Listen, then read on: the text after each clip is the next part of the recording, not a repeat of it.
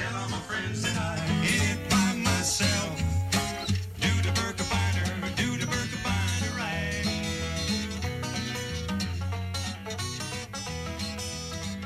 Well, what was all that noise about? Well, that's a song written about the Birkebeiner cross-country ski race held worldwide. We're here with Will Wallace today, and Will's going to tell us a little bit more about that race, along with some other things. Hey, let's get going. Hey, Will, welcome back to Clean Slate Farm Podcast. How you doing today? How are you doing, sir? If I was any better, I'd be you. Nice. So you guys got a snowstorm out there, right? We got hammered with snow, and it's about time. I think on the last podcast I had mentioned that I was concerned that we had a limited amount of snow up in the Hayward, Wisconsin area, and that it could affect, potentially a drought in the spring and that scenario. So we got plenty of snow this week to make up for it. It was a lot of fun running the snowblower, especially since I talked to Eric at Garden Fork about a week ago about snow and using the snowblower and how I hadn't used it. And then this last week, I've burned a lot of hours on it. Right. Well, you've got the one on the front of the what's a Kubota tractor, right? Yep. I have that, and then I have a Troy built push model also. Okay. Yeah. And Eric just did that video about the Troy built. That's a nice machine. Yeah, no, it's I like the fact that you can independently control the rear wheels, which allows it to steer a lot better. On the push model I have, you can't really do that. They're too fixed, so it's a fixed axle. So that's a nice addition to the snowblower this year. Yeah, I have the same thing. I have the way you control how you steer it is you push harder with one leg. Exactly. I don't have that wheel thing, but I do have heated handles. We've had beautiful weather here. It's been like the past 3 days been like 50, 60 degrees. The bees are out flying. So it's beautiful. So yeah, I've been prepping in the garden. We're in a winter wonderland here. I mean, we got, I think, 11 inches of snow on Thursday. And then we had another probably 6 to 7 inches of snow on Saturday. And it's not heavy, wet snow. It's that kind of fluffy stuff, but there's just a lot of it. And like, you can't ignore it. It's high enough that even my pickup truck would get stuck in the driveway, if I didn't take care of it. That, and when the snowplow comes past, you get that huge ridge down at the road. The ridge at one point in time, I think, was over waist high. Wow. Yeah, we haven't had that for a while. But our winter here has been, we get a little bit of snow and it melts, a little snow and it melts, but it's been a very mild winter. And I think that's why our bees are coming through. We started out with 3 hives and we have 3 hives. So I think we're going to make it through. Nice. Yeah, we're looking at possibly honeybees this year. I might have to build a paddock first with some electric fence around it because we have a big problem with bears. I mean, somebody actually stated that they had saw some of the bears moving around already, which was pretty surprising because I know we had some warm weather, but I wouldn't think they'd be out this early. But I know they will be around by the time summer comes. And if we get bees, they're definitely going to be there messing with them. Yeah. Well, you can put them inside the your where you got all the trees, couldn't you? Yeah, I've been looking at that. The thing I've been trying to figure out is how much space do I need to have around it to mow the lawn? And the only reason why I say that is if I put it up against the fence, I'll be within inside the fenced area. But then in order to mow the lawn inside of there, how close can you get to the front of the hive before the bees start? You have to mow it with a bee suit on. You know what I mean? Yeah. I made the mistake of doing that one time. I was mowing in front and I thought, I'll just, I was 20 feet away from them. They weren't bothered by it. And I figured I'll make another pass. They weren't bothered by it. I made the third pass and they were bothered by it. I looked over and there was this swarm coming at me. I was like, okay, I'm out of here. That's exactly what I'm thinking is it's already tight quarters in there. And as the trees start to fill out, I know that it's going to get even tighter in there. So it looks like there's a lot of space today, but those canopies are starting to, make shape. And as they make shape, I'm going to get less and less space. So for me, I looked at it. I have some posts left over from the project when we did the fence. I just have them stored in the barn. And I also have electric wire left from the fence we put up, and the charge controller we have for the electric fence is strong enough that I could run a little wire underground, make a 10 by 10 square that has electric fence around it with a nice little gate on it, put some gravel down so that I don't have to weed whack or mow underneath them, and then, put them in there and they'd be good to go. But I'm trying to find the right placement of that right now. Yeah. And the bees will find the trees. Oh, yeah. When your fruit trees grow into blossom, they'll find it. So cool. So are you doing anything? Well, you've got a lot of snow. So I was going to say, are you doing anything for spring prep? But We are actually. I'm actually doing a lot of stuff in the barn. I've been working on some of the. You kind of have a punch list of equipment that breaks over the year, and you're like, okay, I got to get to fixing that. And when we had some of the warmer days, I was in the barn, fixing the chute on the riding lawnmower, or tuning up the the weed whacker, those types of things. Because those are easy winter projects that, you turn on a podcast or the radio or something like that and throw it on the workbench, and you can do it in the barn, and you don't necessarily have to be outside to do it. So I try to get a lot of that stuff done, and get our maple syrup stuff ready, our buckets and all that stuff. We've been, we washed out all the buckets. I got the evaporator ready and all that stuff, because we're going to be tapping probably in the next 2 or 3 weeks. Yeah. Yeah. We're in full swing for maples here. So like I say, we've had a very mild winter. Everybody with the maple syrup is, they're just like, hooray, because, we've got some warm days, cold nights, perfect for them. Yeah. I see all these videos online of everybody tapping and boiling and all that. And I'm just looking at, 18 inches of snow in the yard on top of what we already had. I'm like, I'm not even close. I couldn't even to walk across the yard in some spots. The drifts are so high, it's up to waist high. So you just kind of have to wade through if you ever have to go out in the yard for something. Yeah. So how's the Kubota working? You had mentioned at one point you had a leak or something. I think. And I'm still trying to figure this out. There's a, you park it for you snow blow, and then you park it, and when you pull out from wherever it is, you see the little marks on the ground and stuff. And what it is I'm leaking hydraulic fluid from somewhere. I had a huge blowout last year, and we thought we got everything fixed for it.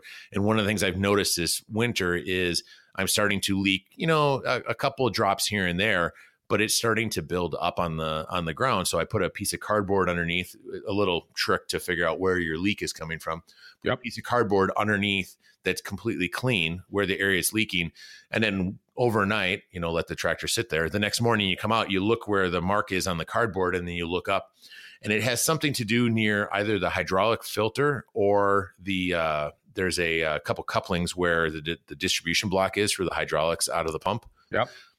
Either one of those couplings are leaking, like a gasket is gone or something like that, or the tank. But it's been a pain. It's been now, probably 2 months, and I still haven't tracked it down, because you go in and you wipe everything off, but then you snow blow, so everything gets dirty. So you got to wipe everything off, and it's like you have to have the perfect rhythm to, find exactly where that leak is. And it's not big enough that I need to take it into the shop or that I'm getting low on fluid, but I also don't want to make a mess on the floor in the garage. Yeah. Yeah. I've got the same thing. It's where the couplings are. I know where it's coming from, and all the couplings are tight. The connections are tight, but there's little seals inside where the coupling is, a little rubber gasket, O-ring. And I had the dealer came down. That's a long story, but the dealer came down and we did a service on it midwinter here. I was going to do it myself, but it precluded that.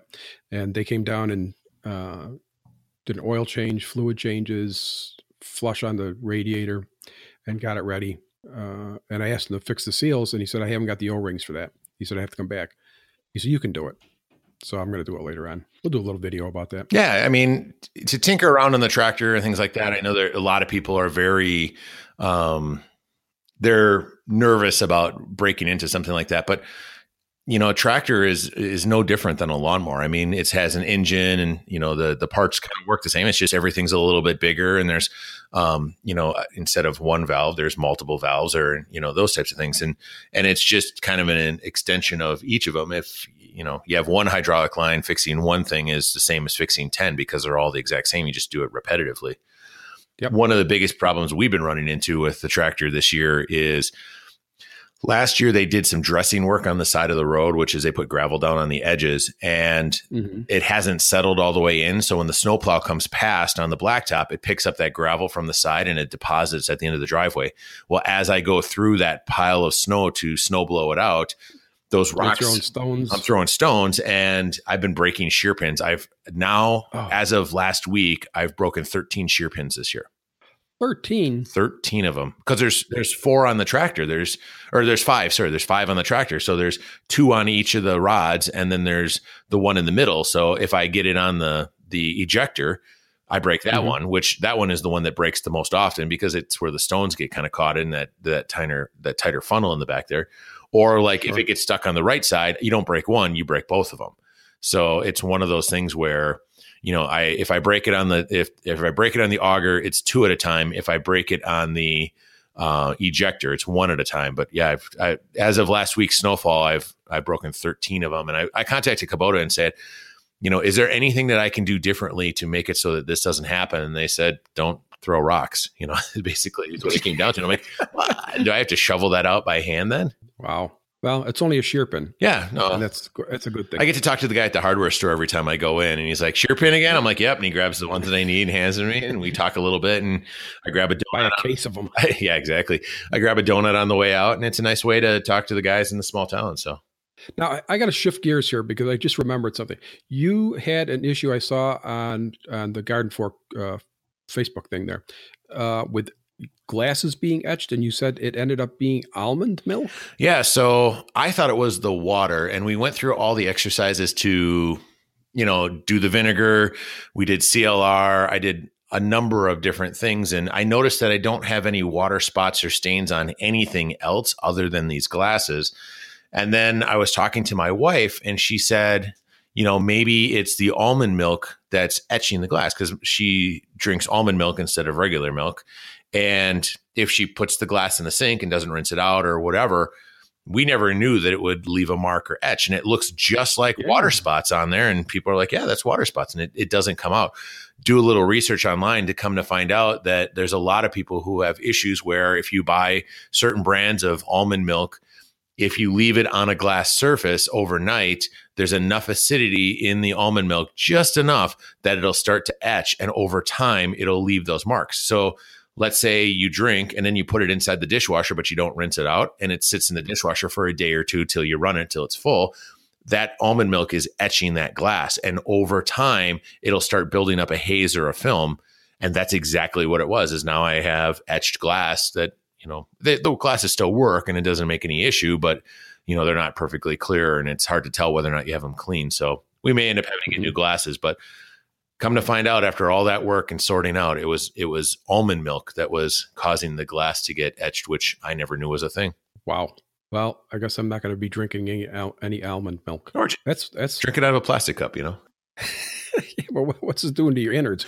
It's like pouring Coca-Cola on a chrome bumper. Yeah, you know, there's a lot of uses for Coca-Cola. Somebody said that you can pour it in a toilet. Like if you don't have toilet bowl cleaner, you just pour that in the toilet, and then the next day, you know, your toilet's clean. It's like, wow, I'll take another one of those at the restaurant when I have a pizza, you know? Can I have the supersized one? Yep, exactly. Yeah. Now, you were also playing with the sous vide cooker. You did a little video on that. Tell me, what's your impressions of sous vide? Because we use those professionally in the restaurant that I work in. Yeah. You have one that you bought or was no. testing? So yeah, somebody sent me one. They contacted me and said, hey, you know, we were talking about some cooking stuff, and they said, hey, how about I just send you one and you can try it out and, you know, give us a shout out or whatever it was. And what we ended up doing is we did a steak just as a test run. And that was kind of, let's throw a little video together to see how this all goes. And we put a video on the YouTube channel. But the other thing actually that we shot last week was I did some country style ribs. And what I wanted to test out was the one thing for us is when we leave and go somewhere, we'll be out playing in the yard or going into an event. Like this weekend, we went to the Birkebeiner and all that kind of stuff. And then we come home and we want to have dinner, and I don't want to have a bbig process, especially in the middle of a snowstorm. You don't want to have a big process where you have to be on the grill. So we thought, hey, let's try the sous vide. So we put the machine in there. We put the meat inside the thing, and we set it for 6.5 hours or whatever it was. So we'd know it would be done by the time we got home. So then I just have to brown it on the grill, throw a little barbecue sauce on it, and we were done. I was a little hesitant because we picked a little bit cheaper cut of meat, but I'm like, well, let's see how this works. And we threw it all together. We left the machine running. When we came home, it was in hold mode, sitting there waiting for us. And then when I was ready to go on the grill, I just opened up the bag, dumped the meat on the grill, threw some barbecue sauce on it. And 3 minutes later, about 5 minutes later, we were sitting down and eating. I'm like, this is pretty neat. You know, it brings a whole new scale to it. Because I mean, you can do stuff in the crock pot and you could set it to run all day and make a roast or something like that. You know, you could do something in your oven very low and slow or things like that. But this brings like pork chops and ribs and steaks and things like that to the point where I can have everything ready to go and, you know, just have to brown it on, heat up the grill and go. And that's a really short part of time. So Yeah, I imagine for pork chops it would be a good thing because pork chops are probably one of the more difficult things to cook. And for those of you who are listening, we'll talk a little bit about the details of sous vide and why pork chops are difficult to cook. Never ever buy a thin cut pork chop. If it's under 3/4 of an inch, pass on it because when pork cooks, the protein strands tighten up really fast. And if you overcook it, you're basically making the bottom of a shoe. So that's not a good thing. Always go for an inch cut or better. And then sous vide literally or figuratively translates into under vacuum. It's a French term. And the way sous vide works is you have a bucket of water or a container of water, and you put the sous vide cooker in the water. And what you do is you set your temperature. So the water gets heated to a certain temperature. So say you want a rare steak, you want to cook it to 125 degrees. You vacuum seal the steak, put it in the sous vide, and it will take it to 125 degrees and leave it there. And it stays at that perfect temperature. It can't go above that because that's the ambient temperature of the water, and you're pretty much set. You want it a little bit more well done, take it to 135, and away you go. So it's a great way of cooking, and we use it for banqueting sometimes, where we have to cook off a whole mess of steaks, and they all have to be a perfect medium rare. We cook them all a medium rare, and then just mark them on the grill, send them out for the banquet. It's a great way of cooking. Yeah, for us, I mean, it was. I was a little hesitant, to be honest with you, and I know a lot of people are. I mean, the idea of, hey, I'm going to throw my food in a plastic bag and put it in some water. How is that going to work? But it worked out perfectly, and it just held it there as long as I needed to, and it was like it got everything ready to the point where I could just do it when I wanted to, which I can see how that works really well for a restaurant. We were trying to figure out like why or how we would use this, but it really opens up the idea of, throw a bunch of pork chops in there and at 10 o'clock when we are going to head out to the property, we go do our stuff all day long. That thing low and slow just brings it up and then holds it at that temperature. And then when I'm ready to brown them on the grill, boom, it's ready to go. And I think it's going to be something we're going to use more often in the rotation. I didn't think we would find ways to do it, but after doing the event with the Birkebeiner and coming home and having the ribs ready to go, we literally made 2 sides. By the time my wife had the 2 sides done, I had the stuff done on the grill, and we were eating within 5-10 minutes. And it would have taken twice that if I had to take the ribs out and season them and do all the stuff and then cook them on the grill and not whatever. I mean, it was pretty amazing, actually. Yeah, when I was at culinary school at the Culinary Institute in Hyde Park. This is back in 2003 and 4. Sous vide was just starting to come in, and a lot of the chefs down there were hesitant about it. And there were some safety concerns because you're not cooking the meat all the way, or people might cook it to a temperature that's not safe. But it's come in the last year. It's come out a major way. So now you just mentioned Birkebeiner again. Birkebeiner is that ski race? Yeah, there's a ski cross. Yeah, and so we're kind of jumping around here, but that's okay. There's a ski race in the Hayward, Wisconsin area. Actually, there's I think 11 of them in the Ski Classic, and they're all over the world. And one of the locations, the American version of the cross country ski race, is in Hayward, Wisconsin every year. 1973, they started these ski races cross country. I think they go 50 kilometers. In the race, you see a lot of Olympic athletes and all that kind of folks there. It's a big event that starts in the Telemark Resort and then goes all the way through the woods and basically cross country, and then it ends in downtown Hayward, right down the middle of Main Street. And last year they couldn't run it because there was no snow. We had a really weird snow year. This year it was perfect conditions. The weather outside was great. And so we went up as some fans and got to see some great athletes, do this. But then after kind of the wave of athletes come through, they also open it up to people who qualify for the ski race. And I think there was, I want to say 10,000 people who ran or skied in the race this year. They have a time-lapse video online. My God, 10,000. Yeah, they have a time-lapse video online of all of these waves of skiers. I'll send you the information. I think I've got a link on our Facebook group, but they to watch these waves of people, 100 at a time, just going every, so many minutes. And it's a constant flow of skiers. It's a really fun event. I know a lot of people, it takes a town of basically 2,000 people and makes it a town of, 10 or 15,000 people overnight. And it's a buzz and it's awesome fun. They have stuff for kids. They have stuff for families. They have couples events and all that kind of stuff, and they make it a big family to do. And it was a really cool event. Wow. Did you cross country ski? You know, I do a little bit, but not enough to ever qualify for it. I thought about doing what they call as the mini Berkey, which is, like how they have like the Boston Marathon, then they have the Boston 15K, and then the 5K and the 10K and so on.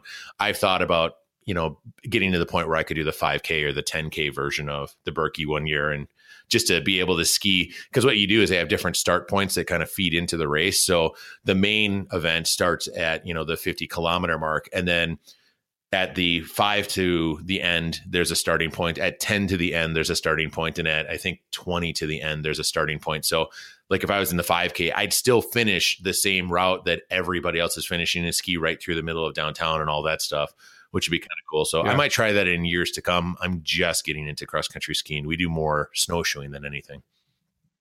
Mm-hmm.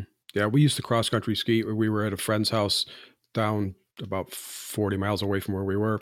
And they said, "Oh, let's go skiing." And it's like, "Oh, great." So we put on the skis. We went, and they had us bushwhacking. I mean, we were caught. It was like bramble and woods. And we get to the end. It's like, we're almost home. We're almost home. We had to come down this hill. It's like, wait a minute. We haven't gone down hills yet. So Joanne was in front of me and I was behind her. And we're going down this hill and I couldn't slow down. And I put out the ski poles and let's just say I drew blood. Wow. It was scary.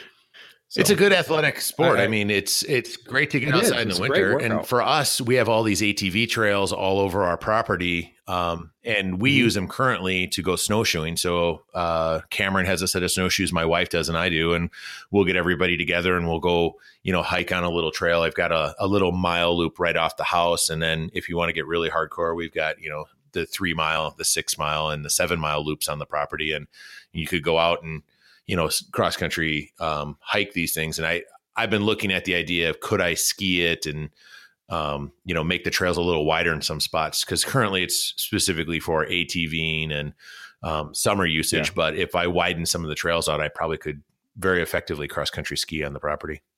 Yeah. It's fun. Good workout. I don't do it anymore though. I love looking at the snow and I don't mind shoveling and plowing snow. But I don't want to be out there playing in the snow anymore. I've reached that age. It's not a good thing, Will. I got probably another 10 or 15 years before I get to that point. So I'm going to keep going. I look at it as it's an easy way to keep away from the cabin fever of winter.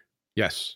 Especially since you guys are in spring and you have bees and I see everybody planting their stuff in their gardens. And I'm like, I would have to snow blow for an hour to get to the ground in order to even start, so see the dirt. Eric has been teasing me on the Garden Fork discussion group.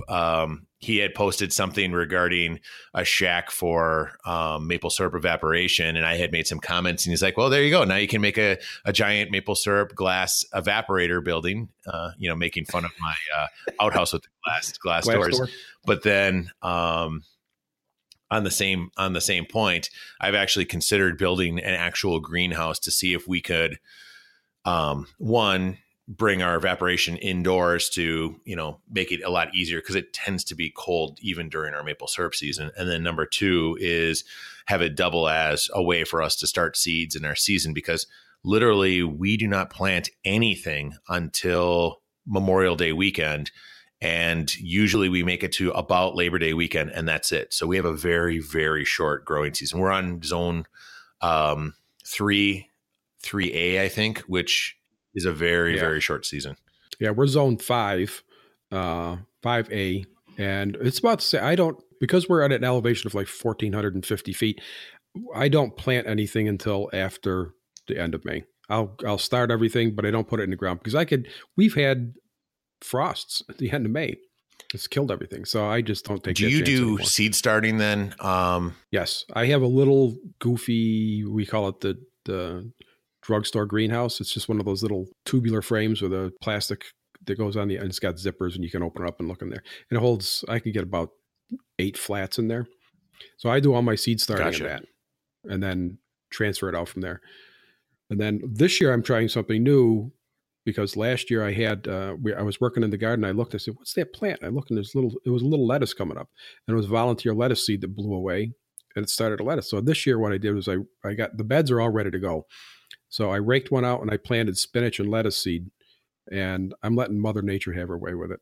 let's see what happens. I have Okay. nothing to lose. Do you have So grow that's lights cool. then too? I do Okay. not, but it's I have them, but I didn't use them last year. This year I probably will because I've got some tomatoes that I really like. They're a dwarf tomato variety that I want to grow, and I want to make sure those get a good start. So I'm going to do those under grow Do you lights, I have think. the greenhouse then facing a south facing window, or how do you handle it? We have a huge picture window facing south, and it's dead south, and it's gorgeous. So I just put it in that window, and it gets great sunlight, and things grow Yeah, well. we're in there. considering, because we are further north and the angle of the sun, we don't really start seeing good southern sun till probably late April.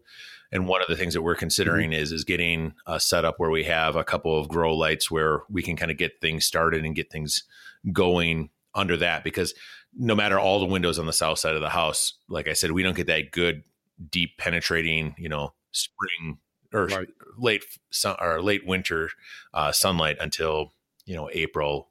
So we got to figure out some way to kind of bridge the gap, and I think we're going to have to do it with some lights. Yeah, I may be building one of my projects this year is I think I'm going to be building a greenhouse. I've been every once in a while I'll drive by the lumber yard in town here, and I'll pick up a few 2x4s and accumulating the material for that. But I'm going to try to build a greenhouse among other projects that I've got Are you going going to on put this year. poly on the outside of it? Are you going to use old windows, or It's Okay. going to be poly. Yeah. If I can find the plans again, I'll show you. I'll send a link to you. It's great. It's a nice little greenhouse. It'll be 10 foot by 12 foot, and it's just all I need just to get some stuff going to keep some stuff over winter. And I may heat it. I can run a wire out there to the spot where I want to Nice. put it in. We'll see. But I've got bigger projects that have to be done. So what are your projects then for this spring? Spring, I'm probably going to do the greenhouse. I have a couple of projects going on. We have to do some landscaping out in front, and then we're going to put underfloor heating in. Our house is over the top of the garage, and we have baseboard hot water. I'm going to change that to underfloor. So I'm going to run PEX pipe underneath the floor and nail it on. They have these heat distribution panels. They're like 9 or 10 inches wide, and they've got a little channel down the middle. You put that over the top of the PEX, nail that to the floor, and the PEX is in between that and the floor, and it helps Nice. distribute the heat. We have that So, in-floor heat in the sunroom on the back of the house when we did the remodel, and that warm tile in the middle of winter is always awesome. Yeah, they say it cuts down on Yeah, heating I was bills surprised. too. Our propane bill and propane. our electric bill are at the lowest they've ever been. We had, when we moved into this house, we had oil heat. We ran one winter with that, and the price of oil was like $3.90. It was like, this is going to stop, because we had a 500-gallon tank. So we went over to propane, because at the time propane was like, wow, this is great, 79 cents for a gallon of propane. And the following year, propane went up to like $2. It's better than oil, but it's ridiculous. So I'd rather cut down on the heat. We have a guy now trying to help us. We've talked to him about installing solar panels on our house. The way our house is situated, it's perfect for solar. The fella came over. One guy's the sales guy, the other guy, they're brothers, and the other one is the engineer guy. And he crawled up on the roof, and he had all these little sextants and things and star charts, and I don't know what he was doing up there. And he came down. He says, "This is the best roof I've ever been on." So they want to put solar panels up there. And he told me recently, I can supply, with our panels, we can supply 100% of your power and pump power back into the grid. They'll owe you money.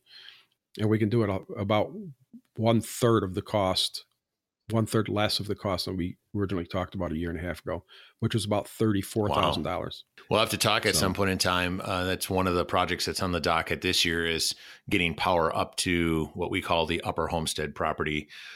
So at some point on our next podcast, we'll have to talk about solar sometime and figure out what you guys are doing and the hows and the whys, because it is something that we're seriously considering. The problem with our house is, because we've got the propane heat, we use electricity, but in New York State, we get charged for the electricity, and we get charged for a delivery fee. The delivery fee is to the utility, and they pass through the electric power cost from whoever we decide buy the power from. The delivery charge is always more than the electric bill. So our bill is like $110, $112, $115 a month. It's like nothing. So payback time on a unit that's going to cost us about $20,000, even with tax breaks, I don't know.